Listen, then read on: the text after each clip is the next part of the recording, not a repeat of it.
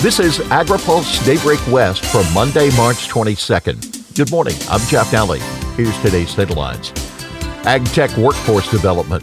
SCOTUS hearing arguments on union organizing, and House votes to block farm program cuts. SCOTUS to hear arguments in California union organizing case.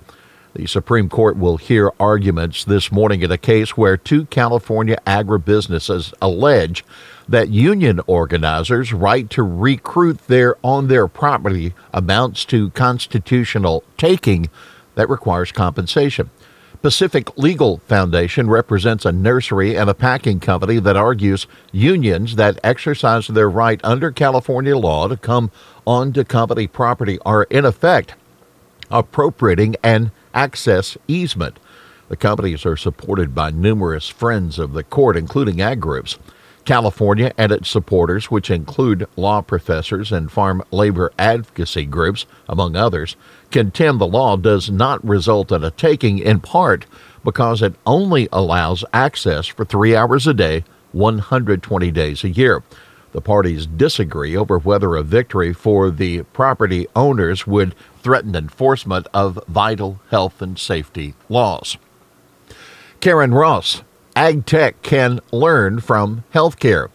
As California agriculture transitions to mechanization to reduce labor costs, the healthcare industry may hold some lessons. CDFA Secretary Karen Ross on Friday explained how healthcare businesses worked with schools to map out gaps in the labor force.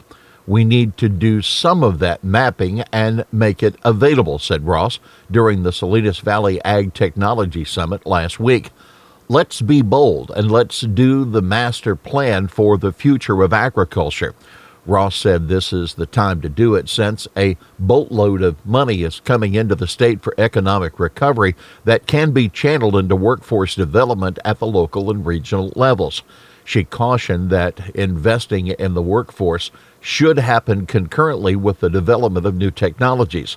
Waiting too long would lead to further job displacement, she said. Well, there is still time to sign up for the AgriPulse Ag and Food Policy Summit. That event kicks off this morning with remarks from Ag Secretary Vilsack and House Ag Committee leaders, both David Scott of Georgia and Glenn G.T. Thompson of Pennsylvania.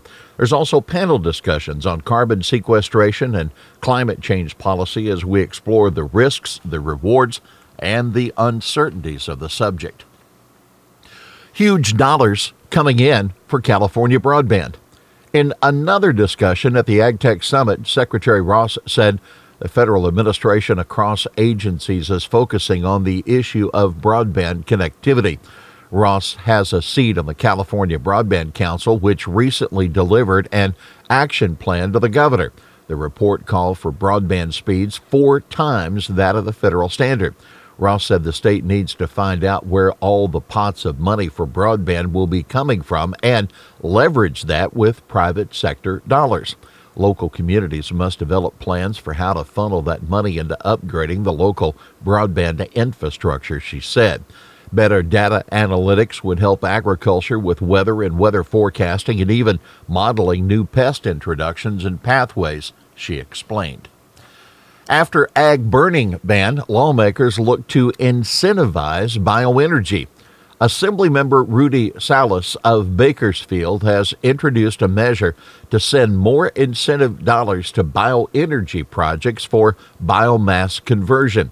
The bill would carve out at least 20% of the grant funding of the Public Utilities Commission, providing for development of new technologies. The bill recognizes that open burning of forest and agriculture waste is a significant source of air pollution and climate pollution. The phase-out of agriculture burning in the San Joaquin Valley calls for increasing funding for biomass conversion and investment in new and emerging technologies to maximize the benefits of biomass conversion. House votes to block farm program cuts. It's now up to the Senate.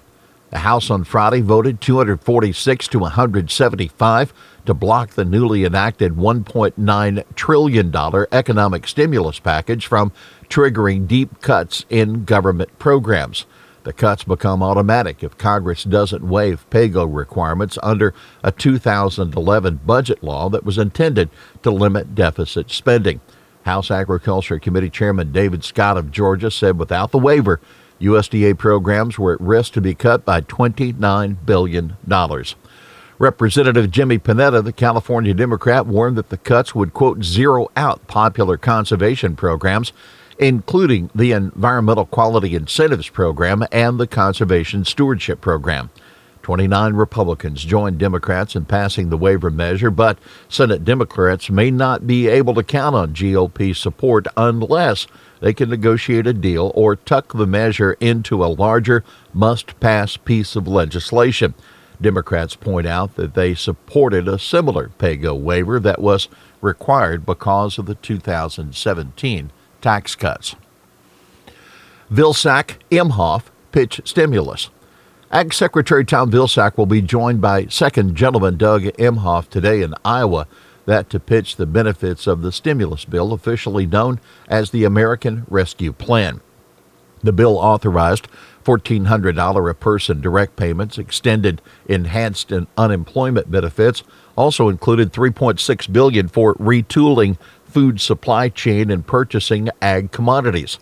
Today's event is a part of the White House Help is Here tour promoting the ARP and will follow Vilsack's appearance this morning with the AgriPulse Ag and Food Policy Summit. Senate to vote on Labor Secretary confirmation. The Senate will vote on the confirmation of Marty Walsh to be Secretary of Labor today.